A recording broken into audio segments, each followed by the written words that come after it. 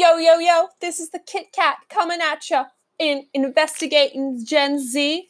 Oh, woo!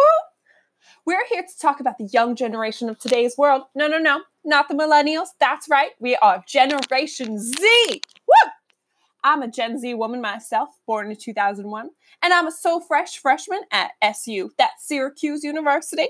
I love math and science and music and theater, and I'm so thrilled to be on your podcast. In this series of episodes, I'm going to talk about what's up with this generation and how could such a young generation have so much to be able to talk about. Some of these topics may be heavy and hit home for all you, but others may not. Either way, it's always good to be aware of what your fellow generation thinks are its concerns and are your concerns. I'm going to focus on the mental health aspect of this because in this modern day and age, from a survey of 80 Syracuse students, mental health in Generation Z was the most commonly brought up topic, as well as Generation Z reporting having depression, anxiety, and anorexia significantly more than our parents' generation. Let's talk about social media. No. I'm not asking you to follow me or anything. I'm just hoping to tell you about all the impact social media has on our society.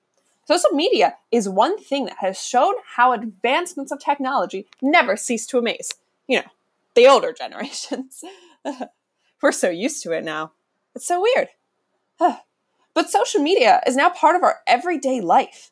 Gen Zers spend a significant amount of time on their phones rather than communicate directly to one another in public. A lot of times we know more about a person through social media than actually talking to them. This means that people can exaggerate on social media, and others can compare themselves and feel insecure, causing things as anorexia in young women or a stress that you might not be like this other person.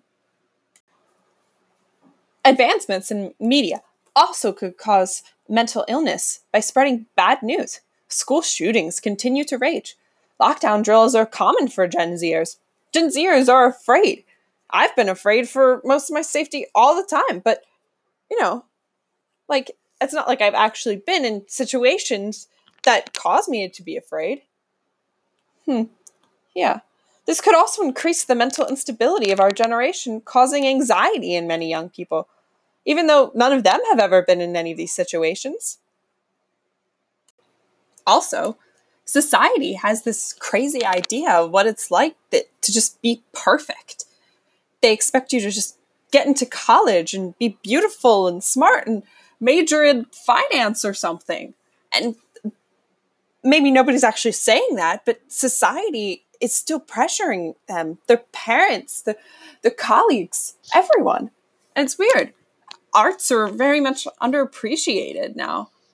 And if someone wants to pursue arts, like a lot of my friends, they often get criticized.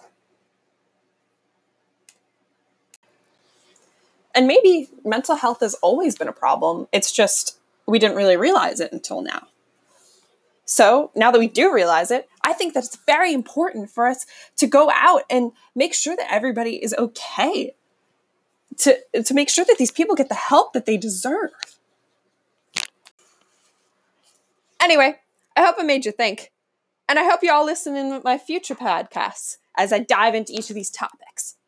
Thanks for all you listening to my Gen Z podcast. This is the Kit Kat.